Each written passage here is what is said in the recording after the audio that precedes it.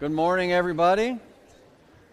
Let's find our places and find your Bibles. This is going to be a great morning. Very, very thankful that we can be together as always, and I'm very thankful that you chose to come and be with us here this morning. I especially want to just say thank you to those of you who may be just visiting us for the first or second or third time. First Baptist is new to you. You're kind of just checking out either church in general or specifically our church, and you're learning a little more about what we're all about. Actually, if that is you, we're certainly especially grateful for your visit today.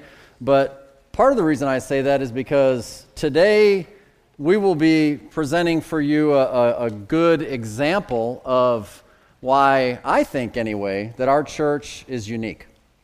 There's a lot of great churches out there. But one of the things that's unique about our church is that we actually believe that the book that we hold in our hands is genuinely the Word of God. And we take the time to actually study it in its context and to teach it expositionally. And today is Bible study day, okay? We're going to cover a lot of material in a relatively short time. Now, short is relative, I get it. But a relatively short amount of time. There's a lot of material to cover today, and we have a great subject for our study. And this series through the month of November has been, as you see on the screen, the millennium. And so when we're talking about the millennium, what we are talking about is literally God's spiritual kingdom, the kingdom of God, manifesting itself in a physical way on planet Earth. And that kingdom is going to last for 1,000 years. And that's where the word millennium comes from. Mil, meaning 1,000, and annum, meaning years, 1,000-year kingdom, where Jesus Christ, after his second coming, we all know about the second coming of Jesus Christ. It could happen anytime soon. We don't know exactly when.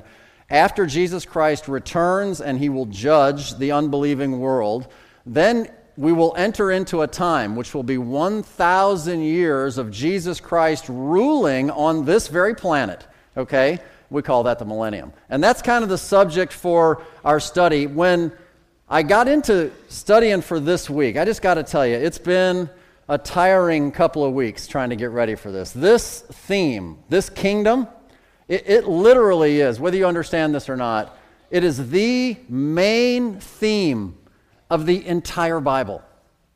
So we're covering all that in less than an hour, okay? Hitting the highlights, obviously, skipping across the mountaintops today as we cover some of that kind of stuff. But here's the thing.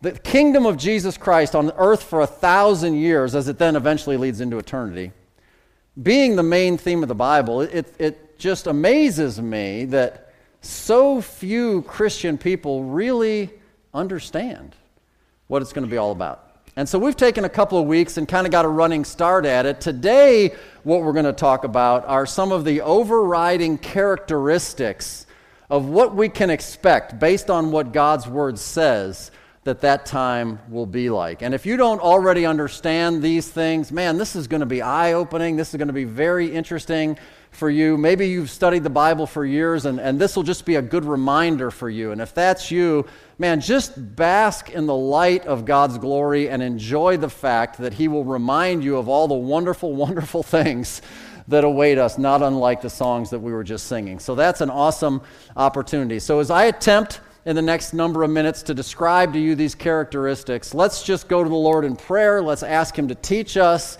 and let's prepare our hearts to receive His Word. Heavenly Father, as we come before you, Lord, there's so much to see, and your Word whispers to us about it, and sometimes screams to us about it, all through this book, your Word.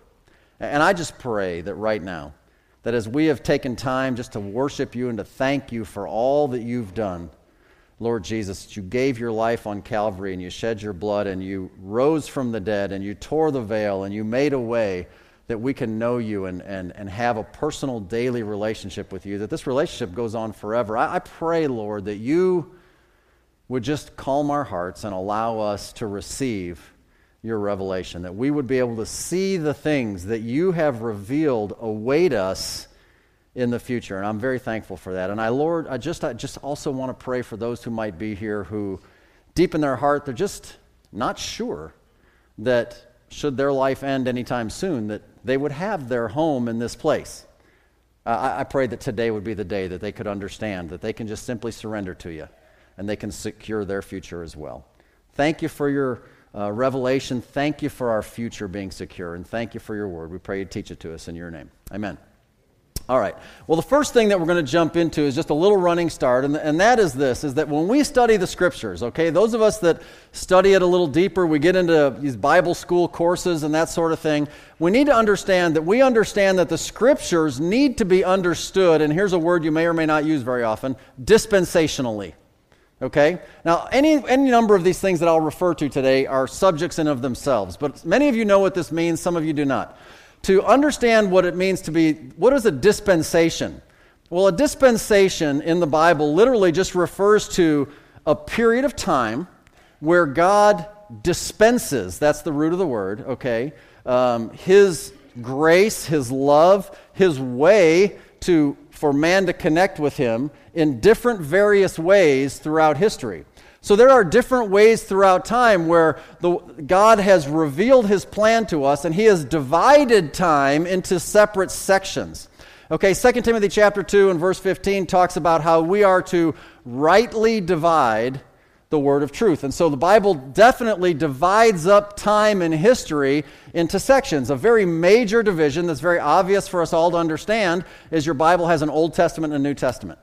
And when we think about the Old Testament, the overarching biggest theme throughout the Old Testament is what we refer to as the law of Moses, as God gave it to Moses on Sinai, and the bulk of your Old Testament has to do with the nation of Israel being God's people and needing to keep God's law. Then you get into the New Testament, and we don't necessarily have to keep all the details of the animal sacrifices and all those sorts of things, but in the New Testament, we emphasize God's principle of grace. Now, certainly God has a law. It's His word. It exists today. Certainly God had grace back then as well. But the overarching principle today is grace. In other words, we spiritually apply the lessons learned from the physical pictures of the Old Testament law. But what about before the law? Because God had people running around here before Moses ever showed up, and the law showed up with Moses. There were dispensations of time. God dealt with those people differently. What about after the church? What about after this time of the church age and the church is raptured out and we go on to the next dispensation of time, and that is the millennium. It is the millennium. There's a brief time of the tribulation. Ryan shared with us about that last week. But the main next step is this 1,000-year time, which we refer to as the millennium. And so this kingdom, this millennium, is nothing more than, and there's a lot of different ways to break down dispensations. It's not the discussion today. The most common way, and the way we like to teach it, is that there are 7 major dispensations. This millennium, this kingdom, this 1,000-year kingdom, is nothing more than the 7th dispensation, okay? It's the last one. So in other words, here's what I'm trying to say. The millennium is not heaven, okay? You got to get that. The millennium is not eternity. It has a fixed amount of time. At the end of the 1,000 years, it will be over. And then we will enter into a new heaven, a new earth, a new Jerusalem, okay? And that goes on forever. And so this 7th dispensation, this millennial kingdom on earth, God is not yet finished with man. And most specifically, God is not yet finished with Israel, as we'll see before we're done today. So 2 Peter chapter 3 and verse number 8 is that verse that reminds us that a day with the Lord is 1,000 years, and 1,000 years is as a day. And so this day, this 1,000-year time period on God's calendar, it's just another day. It's the millennial day. It's a 1,000-year day. It's, by the way, referred to in the Scripture, the day of the Lord. Sometimes referred to simply as that day. Sometimes referred to as the Lord's day. Many of us, been in church a lot of years, we think, well, today's Sunday. Today's the Lord's day. I understand how we use that. But in the Bible, the Lord's day is the day of the Lord. It's the 1,000-year millennial kingdom. That's what it is, okay? So that's an important thing. It's an important distinction. If we're going to understand that, it is the 7th day, okay, then we're going to go back all the way to the beginning of creation. I'm just giving you some background information. In the creation story, if we are to believe God's word, and remember that's what's unique about us, we actually believe that what God said is true, and we're just going to believe it. God created everything that is in our known universe in 6 days, right? And on the 7th day, he rested. And so, interestingly, if you follow that chronology of those days back in Genesis chapter 1, one of the things that you'll see is, for example, on the fifth day is the first mention of life appearing. If you go through the chronology of the Bible and the fathers and their sons and how old they were before their sons were born, etc., we would take the chronology to understand that when God created Adam and Eve in the garden, that he created them 4,000 years before Jesus Christ. 4,000 BC. This whole idea of tens of thousands and millions of years with cavemen is just a myth. Okay, according to the Bible, if we're going to believe the Bible, 4,000 years of human history before Jesus Christ. That means that when Jesus Christ shows up at the beginning of the fifth day, because on the fifth day, life shows up. Since Jesus Christ, we've been around for about 2,000 years, or 2 days. So sitting here at 2013, almost into 2014, exact calendars, okay, you can debate all that, about 2 full days since Jesus Christ, okay? It's coming up on the end of the 6th day, y'all. That means that this subject that we're about to talk about, this 7th day, it could be very soon. It could happen much sooner than maybe some of us have even thought about. And that's an important thing to keep in mind, because when we study this, I want you to understand that this is a reality. This is a big deal, okay? So with that in mind, listen, don't you kind of want to know what it's going to be about?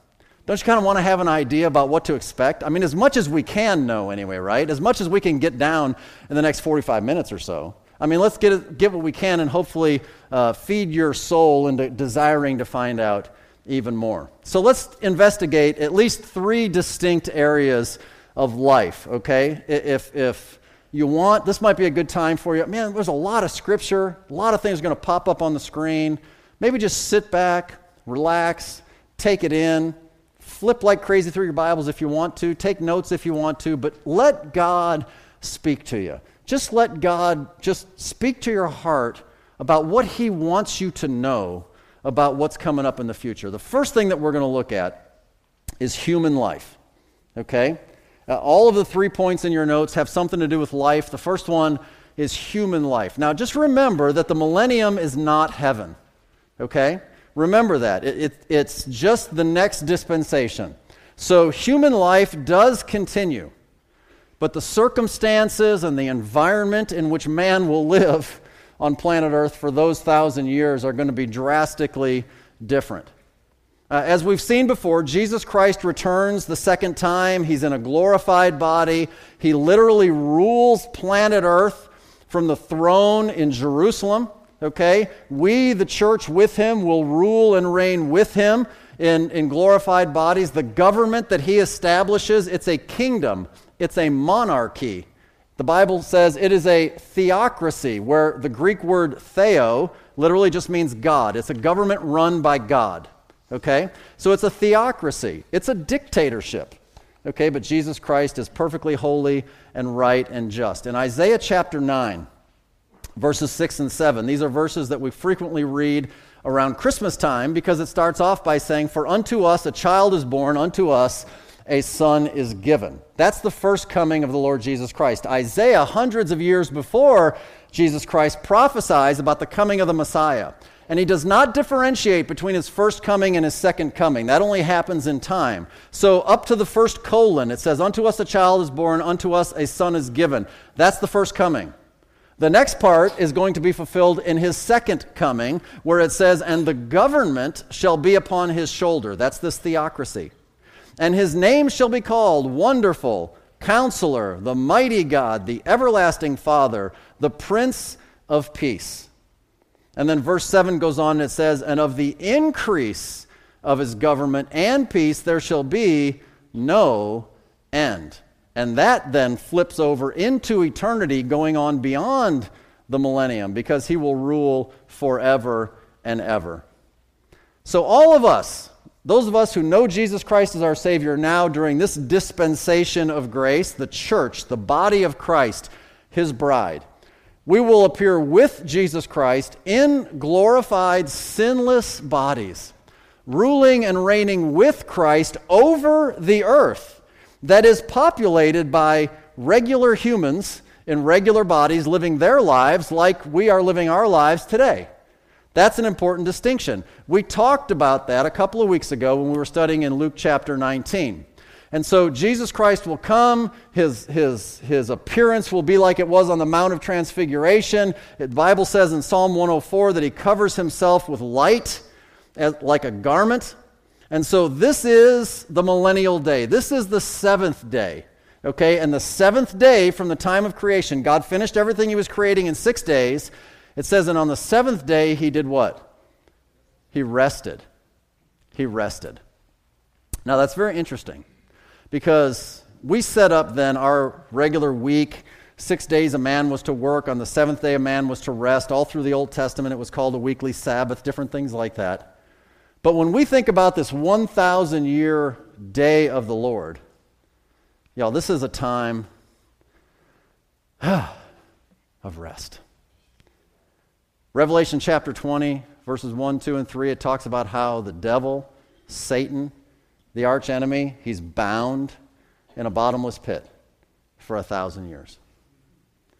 There's no more evil influence that you can blame on the devil. There's no more attack, spiritual warfare. There's none of that, because it is a day of rest. And as such, it becomes man's final test. I mean, it is the time where man who lives on this earth will have the most favorable circumstances of any human being of any time ever, short of Adam and Eve all alone in the garden, because sin entered in so quickly.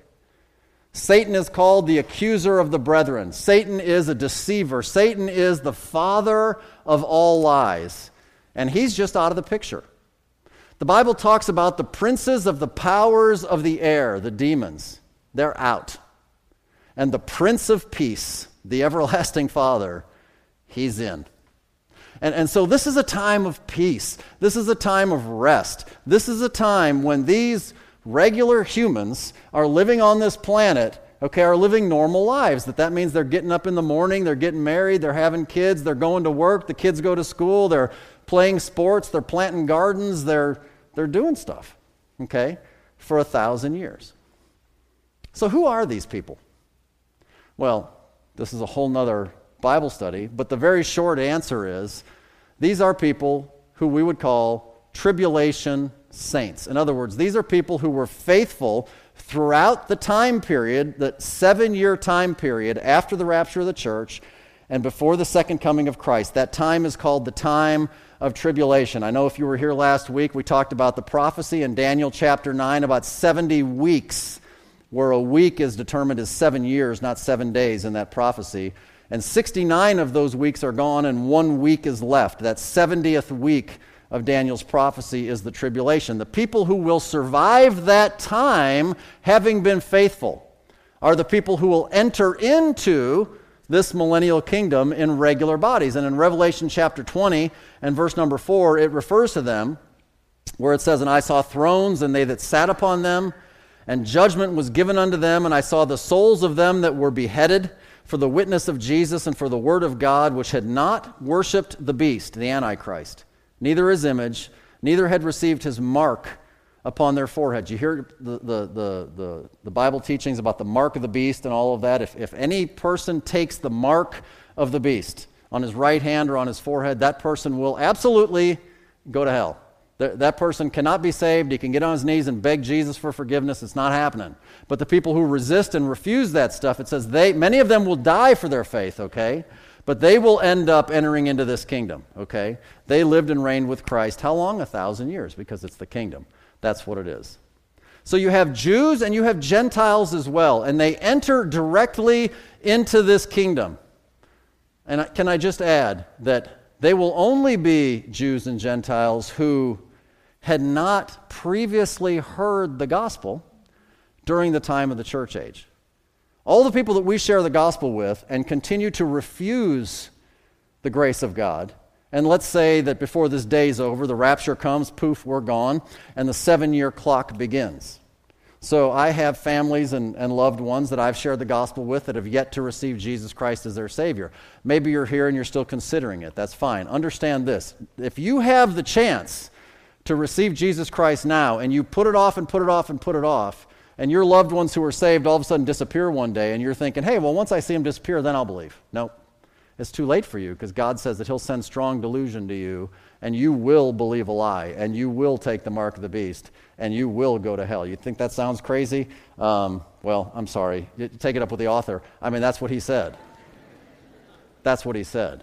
And so these will be, but listen, the world is full of people who have never heard. That's why we emphasize missions. That's why we got to get the word out to these people, right? The world is full of people who have never heard. And that's who these people are going to be. Okay, so what's that life going to be like, really? What is that human life? Okay, we're not talking about the church. We're not talking about the glorified bodies. We're talking about regular human life. 3 main characteristics. First one, long life. And this makes perfect sense, doesn't it? I mean, the fact that men are going to live a whole lot longer than we live, that makes perfect sense. In fact, it's going to go back, if you're familiar, to life as it was before Noah's flood. Before Noah's flood, even though it was after sin entered the world, they still lived hundreds and hundreds and hundreds of years, did they not? And that's basically what we can expect. Isaiah chapter 65, starting in verse 20. There shall be no more thence an infant of days, nor an old man that hath not filled his days. For the child shall die 100 years old. But the sinner being 100 years old shall be accursed. And they shall build houses and inhabit them, and they shall plant vineyards and eat the fruit of them. They shall not build and another inhabit. They shall not plant and another eat. For as the days of a tree are the days of my people, and mine elect shall long enjoy the work of their hands. In other words, there's not going to be premature death for little babies. If a person were to die at 100 years old, they would be considered a child. And everybody pretty much is going to, it says they're going to fulfill their days. Everybody will fulfill the number of days that they are supposed to fulfill. Okay, and exactly how many days that is, we don't know. But the fact that there's never going to be, this is not the time where there is no more death. It just is a time where people live a really long time, okay? If you went to Zechariah chapter 8, it kind of refers to the same thing. And down in verse number 4, it talks about there'll be old men and old women that dwell in the streets of Jerusalem, and every man with his staff in his hand for very age. So there's going to be long, and I mean long, life. And compared to the kingdom, all of us in this room are mere children. Isn't that awesome? Mere children. Well, you think to yourself, I think to myself, wow, I'm just over 50, and I'm just a child, but dang, stuff hurts. Stuff don't work right. All that kind of stuff. Got it covered. The next point, great health. Because the Bible talks about no blind, lame, no orphans, no cancer victims, no life-threatening diseases, great nutrition, healthy environment, everybody helping one another. Psalms 146. By the way, Psalms is a great book of prophecy. Verses 5 through 10. Happy is he. I love when the Bible says, happy is he, that hath the God of Jacob for his help, whose hope is in the Lord his God, which made heaven and earth and sea and all that therein is, which keepeth truth forever, which executeth judgment for the oppressed, which giveth food to the hungry. The Lord looseth the prisoners. The Lord openeth the eyes of the blind. Listen, as we're reading through this, understand, we can make a spiritual application how when we get saved, God spiritually does that for us. This is a millennial prophecy of literally what the earth will be like when he returns. He opens the eyes of the blind. He raises them that are bowed down. The Lord loveth the righteous. The Lord preserveth the strangers. / foreigners, in other words. He relieveth the fatherless and the widow. But the way of the wicked he turneth upside down. The Lord shall reign forever, even thy God, O Zion, unto all generations. Praise ye the Lord. And we're going to see before we're done partly how the Lord is going to pull that off. But long life, great health, great nutrition, environment, positive, helpful. One other thing that is specifically mentioned, so I put it in your notes, is childbearing. In other words, no sterility. There's a lot of people who are married, they love each other, they love the Lord, they pray for children, and it just doesn't work out. Biologically, there's things that aren't working, and they pray, and for whatever reason. Those are all things that will be gone in this kingdom. It says in Psalm 113 and verse number 9, again, a millennial prophecy, he maketh the barren woman to keep house and to be a joyful mother of children. Psalm 128 verse 3, thy wife shall be as a fruitful vine by the sides of thine house, thy children like olive plants round about thy table. What are we really getting at when we talk about some of these issues that God says he's going to alleviate? Well, it's interesting because these are some physical infirmities. These are some physical setbacks. These are burdens that many of us have to deal with in our life that in the eyes of many people, they use these excuses then to blame God, don't they? People turn from God. How could a loving God allow my young child to have died? Those are very difficult times to go through. How is it possible we love God and desperately want to raise children to love him, but he won't allow us to have any? How is it that all this sickness and disease and difficulty, and people blame God for those things, these excuses are gone. Everybody's life is fulfilled. That's kind of on an individual level that can go all the way across the board, but kind of on a more corporate level, we're going to talk a little bit about the nation of Israel, because that is a major purpose of this time frame. Israel is reestablished as God's people, kind of as they were in the Old Testament. Today, we are God's people, all we who humble ourselves and repent of our sins and invite Jesus Christ to come to be our Lord and Savior. The vast majority of us on the planet that have done that are non-Jewish people. We come from a Gentile background, okay? But Israel was God's people, and they are going to be again. And so what we see is that Israel as a corporate nation will be saved, okay? Romans chapter 11 tells us a mystery, starting in verse 25. For I would not, brethren, that ye should be ignorant of this mystery, lest ye should be wise in your own conceits, that blindness in part is happened to Israel, until the fullness of the Gentiles be come in. And so all Israel shall be saved, as it is written, there shall come out of Zion the deliverer, and shall turn away ungodliness from Jacob, for this is my covenant unto them, when I shall take away their sins. And so literally the second coming of Jesus Christ to establish this kingdom, there will be a believing remnant of people who have a Hebrew background, many of which did not believe, but many of which did, that come through the tribulation, that recognize Jesus Christ as their Messiah finally. They turn to the Lord, and all those that remain make up all that's left of Israel. They all enter into the kingdom, and all of Israel, this believing remnant, shall be saved. And God reestablishes this nation as his people. He is the supreme leader. They are his people. Therefore, Israel now fulfills what it says in Deuteronomy 28 and verse 13, that they will be the head of all nations. Now, I hate to break it to the guys in New York City at the United Nations Assembly who don't particularly want Israel to be even on the map, let alone on top of the map. But all the nations of this world today are nothing more than a headless body. There is no one nation, it's not ours, it's not anybody's, that is the chief nation over all other nations. But there will be, and it'll be Israel. There will be, and it'll be Israel. So you better watch it when stuff's going on in politics, when people take hard stands against the nation of Israel, which, by the way, there's one that's on the news today. So go home and watch it and see what you think. But our country continues to make decisions that makes Israel mad, okay? So it's just something to keep track of. Israel's future is secure. Ours, not so sure. The next thing, Jesus Christ will rule during this time. Interestingly enough, in Psalms chapter 2, it says he will rule with a rod of iron. That means that there will be no visible rebellion during this 1,000 years. I mean, it is, and like your last point, a time of worldwide peace. No more war. I mean, just stop for a second and think about that. Worldwide peace. And so we go back to our friends in the United Nations, and some of you may know that there is a plaque out in front of the building in New York, and there is a Bible verse inscripted in front of this building, and it says, Micah chapter 4, verses 3 and 4. These are the verses inscribed in the front of the United Nations Assembly in New York City.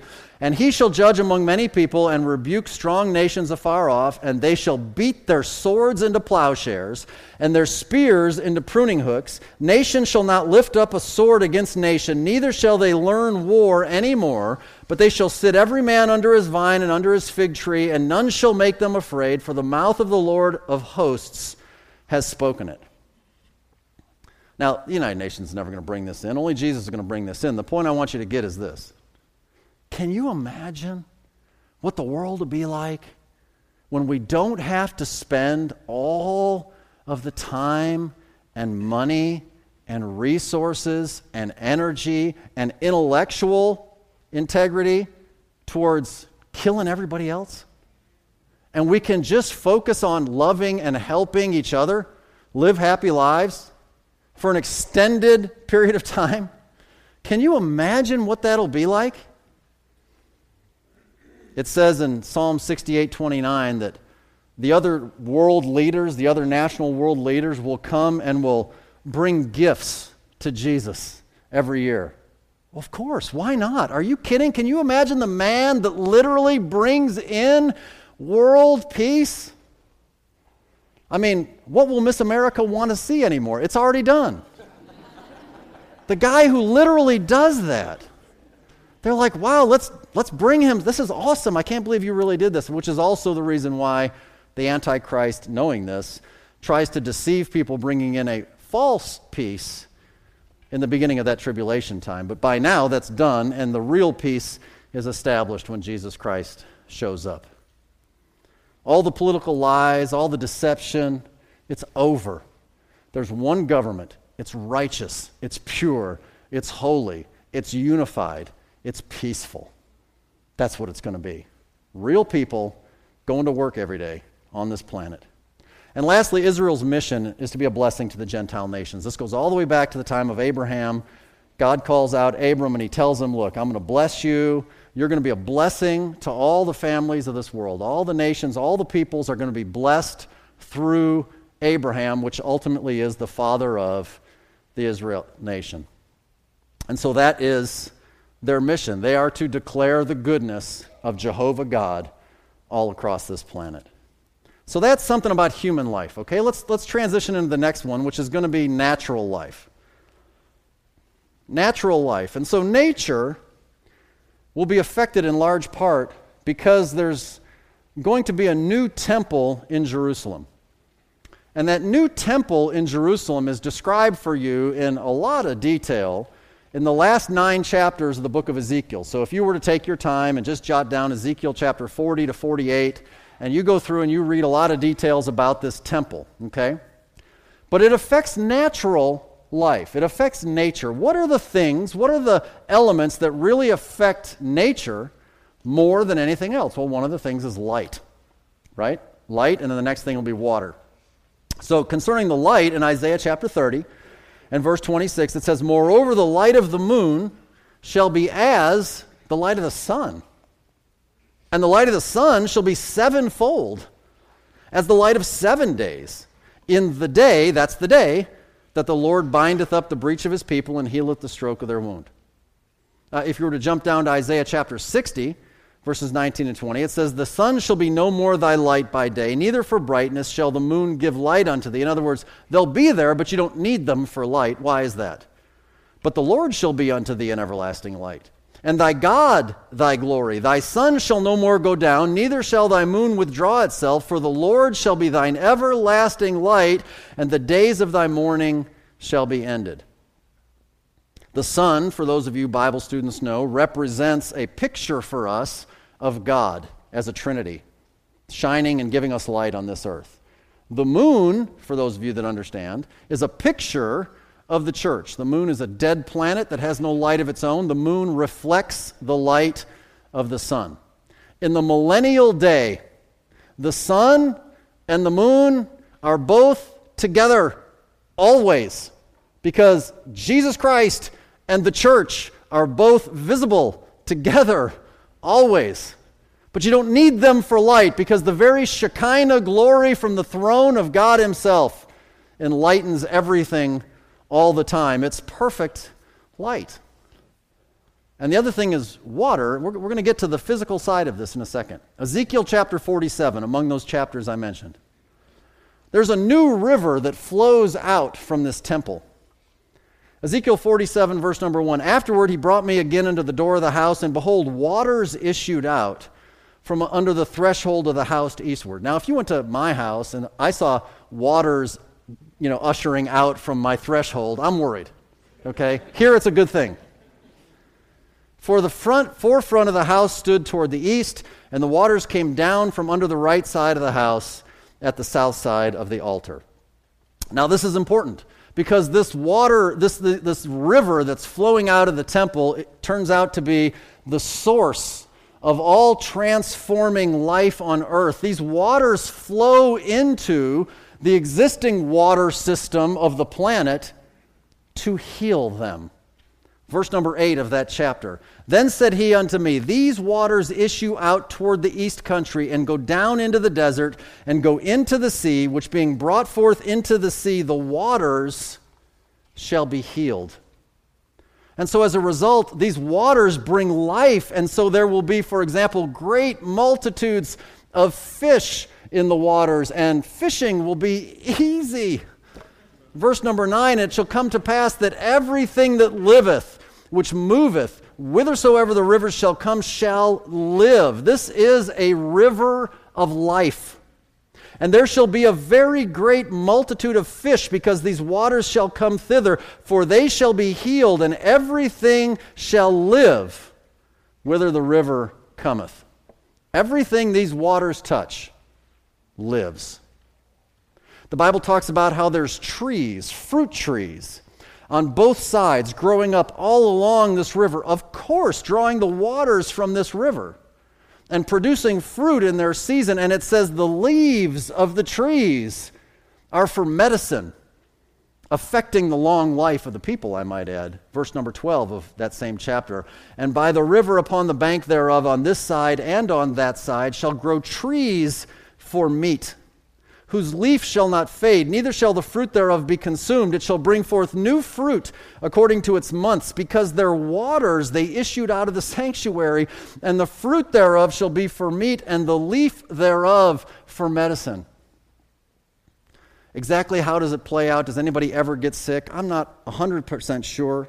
I'm reading for you what I know, but I know this, that let's just say somebody's not feeling good.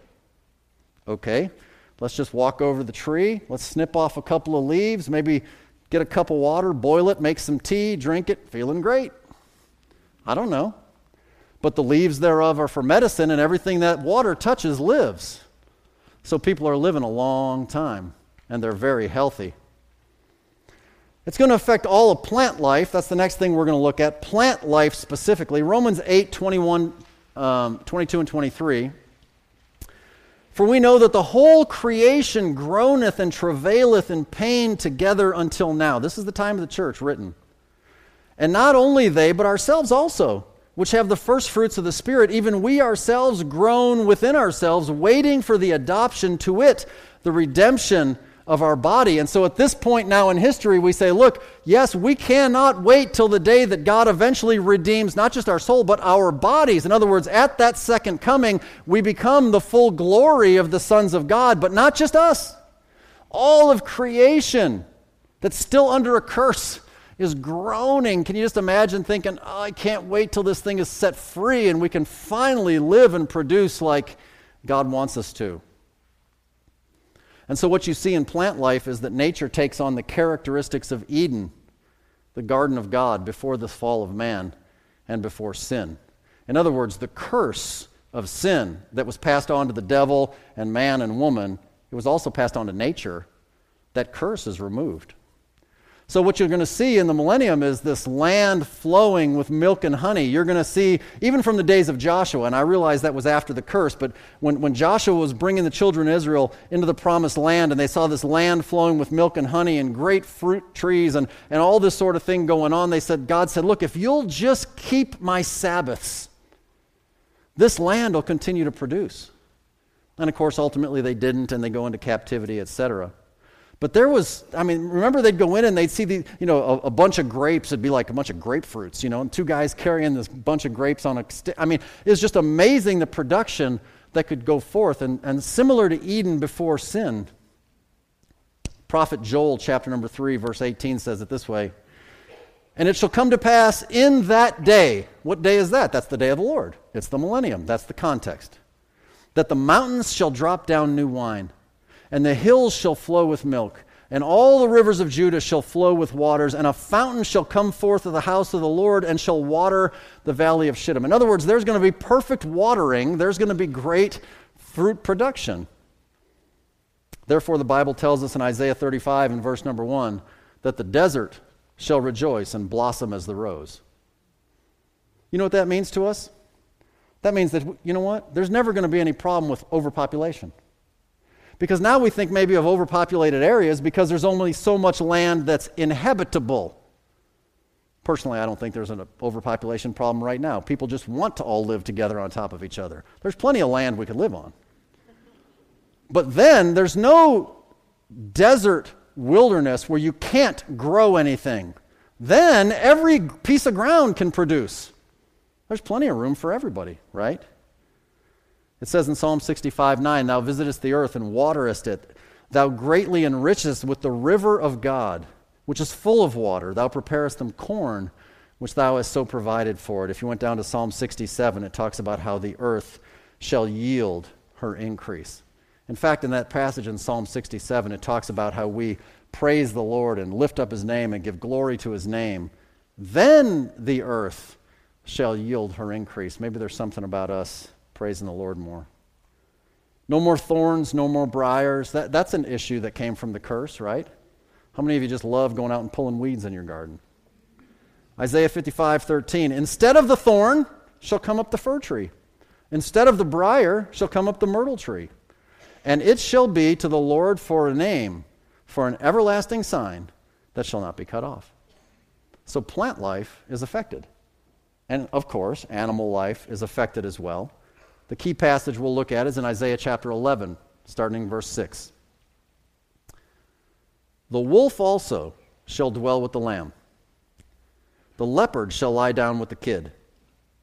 The calf and the young lion and the fatling together. And a little child shall lead them."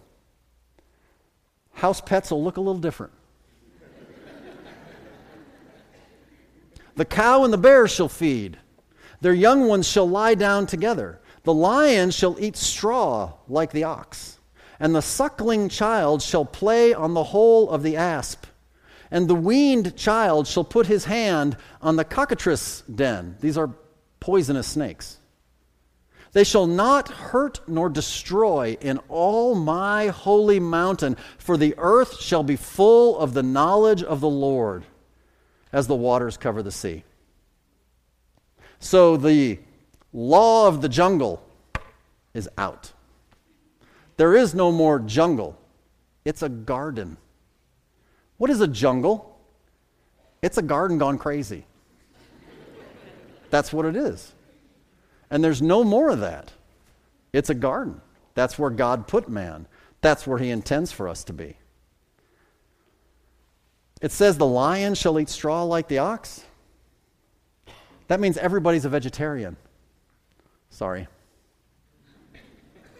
Like it was in the garden before sin. Genesis chapter 1, verse 29. Adam and Eve, the animals before sin. God said, "Behold, I have given you to Adam every herb-bearing seed which is upon the face of all the earth, and every tree in which is the fruit of a tree yielding seed. To you it shall be for meat." The word meat in your King James Bible literally just means for food. "And to every beast," not just man, "of the earth, and to every fowl of the air, to everything that creepeth upon the earth, wherein there is life, I have given every green herb for meat." And it was so. Do you know which animals are unclean in the Old Testament law of unclean meats that you're not supposed to eat? They're animals that eat flesh. Those are the meats you're not supposed to eat. The meats that you're supposed to eat are animals that eat herbs. That all changed after Noah's flood, by the way. Go have a hamburger for lunch. It's fine. Genesis 9:3. After the flood, Noah and his family, they step off the ark, and God sets a new set of standards, a new dispensation. Every moving thing that liveth shall be meat for you. Even as the green herb have I given you all things. So you've been eating the green herbs until now. Now you can eat the animals. Now you can eat the animals. That's after the flood. Listen, who doesn't want to go there? Who doesn't want to live in this environment? I mean, can you imagine how mad the intellectual atheists are going to be when they realize what they missed? Forget all the rest of the bad stuff that goes with the consequences of missing it. Can you imagine? By that time, it'll be too late to repent. Now's the time. All right, lastly, so we looked at natural life, we looked at human life. Let's talk about spiritual life. Because the millennium is a spiritual kingdom, and it's manifest in a physical way on earth. I get that. But when I talk about spiritual life, literally what I'm talking about is how man is going to interact with his God. In other words, it is the life of worship. How are we going to worship Jesus Christ? And when I say we, literally, I'm talking about specifically the people that are on the earth. Not so much we who are just like Christ now. We, the church, are done. We are in glorified bodies, okay?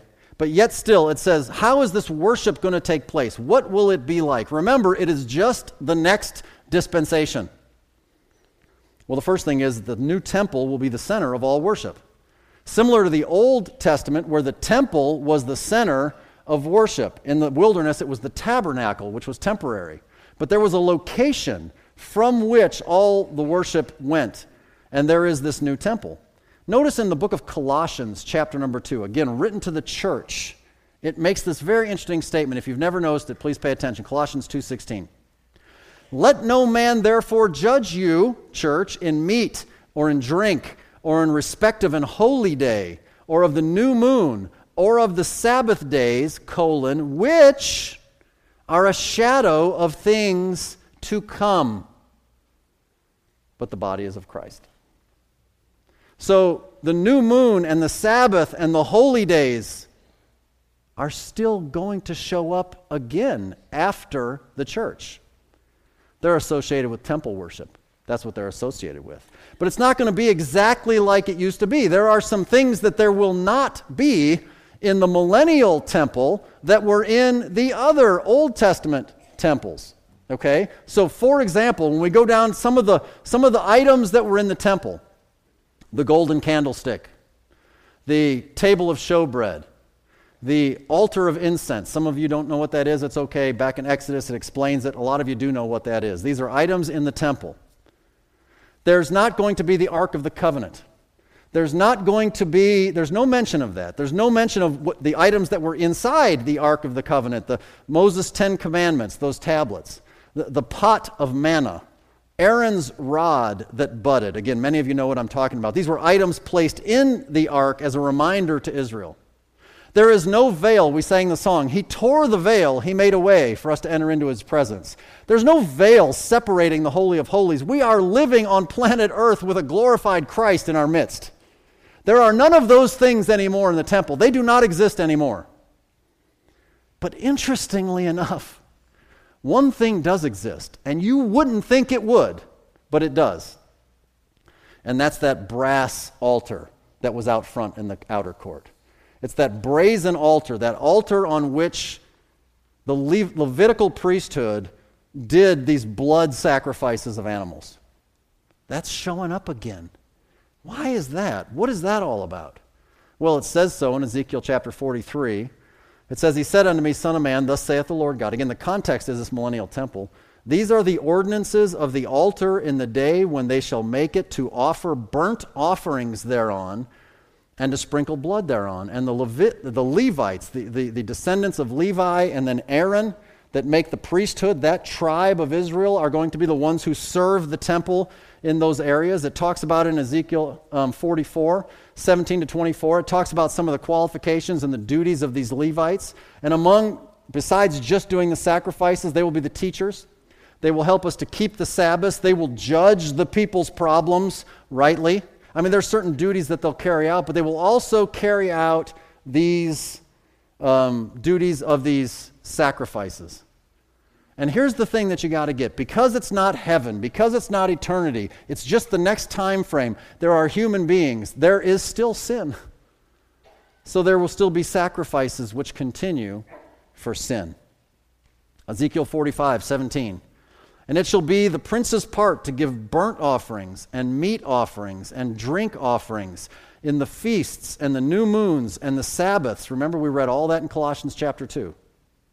In all solemnities of the house of Israel, he shall prepare the sin offering and the meat offering and the burnt offering and the peace offerings. Why? To make reconciliation for the house of Israel.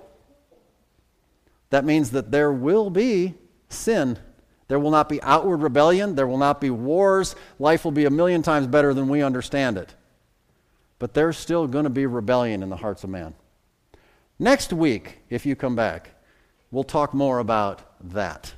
Sin and how God will deal with that. Okay, we'll talk more about that next week. But it's interesting. There is a place for salvation. There will be those who come directly from the tribulation, and you could say they're saved. They made it. But they will give birth to new children. It's 1,000 years, y'all. There's going to be lots of new people running around who didn't know about the past other than reading the stories. And they have to make their decision just like anybody else. And by the way, in this millennial dispensation, there ain't nobody getting on their knees and praying to receive Jesus in their hearts for forgiveness of sins. That ain't happening. Remember, the Bible says that faith is the opposite of sight. Jesus is alive and well in a glorified body flying around. I mean, you don't need faith to believe in Jesus. God's going to expect some people to do some works and to obey him, and certainly to obey him with a pure heart. But it's just the next dispensation. There are some of the feasts, again, this has to do with the nation of Israel, and there's, of all the feasts of Israel, 2 of them specifically are mentioned that are going to continue, and I believe there's only 2 that are going to continue. The first one is the Passover. The Passover appears in the first month of the Hebrew calendar. It's about our April time, roughly around where we celebrate Easter. The Passover, but in this case, the Passover in the millennium, you won't have to offer a lamb because that's done. Jesus is the Lamb of God. That's done. There's no need for that. But it does say in Ezekiel 45:21, in the first month and the 14th day of the month, ye shall have the Passover, a feast of 7 days, unleavened bread shall be eaten. And just like in the Jewish calendar, the feast of the Passover initiated a 7-day feast of unleavened bread, leaven representing bad doctrine and sin and that sort of a thing. And so the idea would be is that the Passover for 1,000 years continues to celebrate not God's judgment but his forgiveness and their commitment to clean living, get all the leaven out. Okay? The other feast that's celebrated is the Feast of Tabernacles. The Feast of Tabernacles appears in the 7th month of the Jewish calendar, which would be about our month, September. That would also be the timing of Jesus' actual birth, not December. It would also be the timing of Jesus' second coming during the Feast of Tabernacles. Zechariah 14:16, and it shall come to pass that everyone that is left of all the nations which came against Jerusalem shall even go up from year to year to worship the King, the Lord of hosts, and to keep the Feast of Tabernacles. And it shall be, notice, that whoso will not come up, people say, I ain't going, I'm not doing it. Of all the families of the earth unto Jerusalem to worship the King, the Lord of hosts, even upon them shall be no rain. So that would stink, right? You're a farmer, the desert's supposed to bloom like a rose, but you're like, I'm not going up to the Feast of Tabernacles. And the Lord's like, okay, we'll just turn the rain off on you for a while. You might want to think about that. There's not going to be outward rebellion, y'all. There's just not. In your heart, there will be. But the Feast of Tabernacles means God tabernacles or dwells among us. Of course, we continue to celebrate the feast where God is dwelling among us. Let's just bottom line it, kind of draw it to a close here. The good news, everybody worships Jehovah God. Everybody. I don't know how it affects your daily life, but there's no competitors. There's no, you ever heard the saying, God doesn't believe in atheists? Atheists don't believe in God. God doesn't believe in atheists. There's no atheists. How could you be an atheist in the millennium? It's impossible. There's no multitude of religions. Everybody worships Jehovah God. Everybody. It's very interesting. In Hebrews chapter 8, I love this, verse 10 and 11. For this is the covenant that I will make with the house of Israel. Notice the timing, Bible students. After those days. That term, those days, is always doctrinally going to refer to the tribulation. After those days, that's the millennium. This is the covenant I'll make with Israel in the millennium, saith the Lord. I will put my laws into their mind and write them in their hearts, and I will be to them a God, and they shall be to me a people, and they shall not teach every man his neighbor and every man his brother, saying, Know the Lord. That's evangelism. For all shall know me, from the least to the greatest. No need for that. Everybody knows the Lord. You know what that means? Complete unity of faith. Is that amazing? Psalm 133, how good and how pleasant it is for brethren to dwell together in unity. Finally. No more fighting. No more churches and denominations and world religions and people killing each other and arguing and debating. And remember the wars? All wars are religious in their core. All of them. No more politics, no more religion. Woo! Just Jesus. That's all. It's awesome.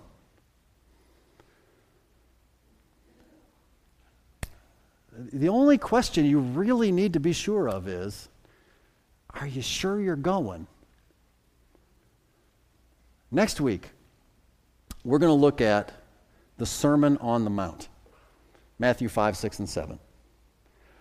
And the Sermon on the Mount literally represents for us, doctrinally, the constitution of Christ's 1,000-year kingdom.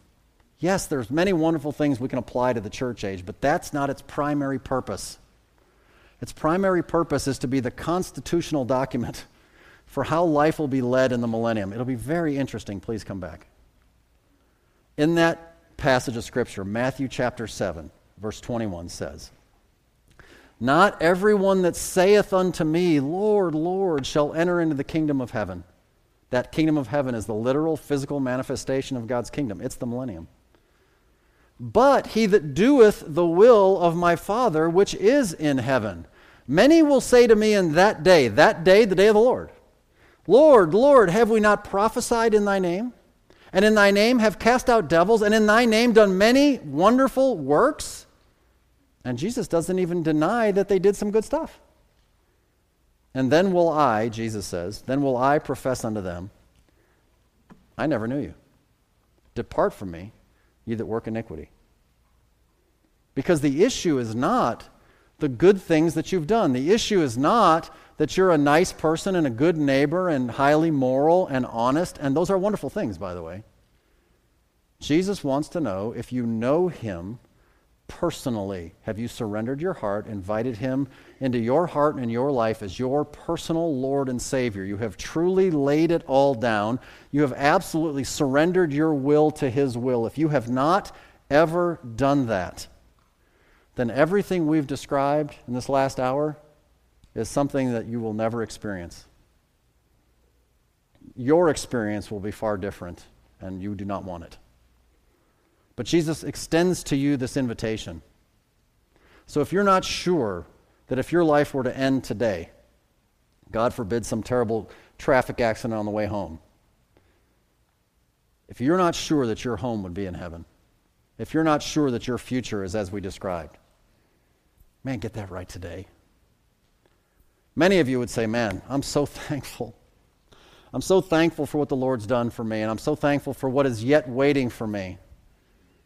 There's no better time than to just take time and thank him. It's Thanksgiving next week. And we thank the Lord for a lot of wonderful things that he does, and a lot of it has to do with our family, and a lot of it has to do with the abundance that he allows us to enjoy in North America. That's fine. It really is fine. Let's not also forget to just thank him for what we're going to be doing for the next 1,000 years and beyond. because he's told us all about it. Let's do that. Let's pray together.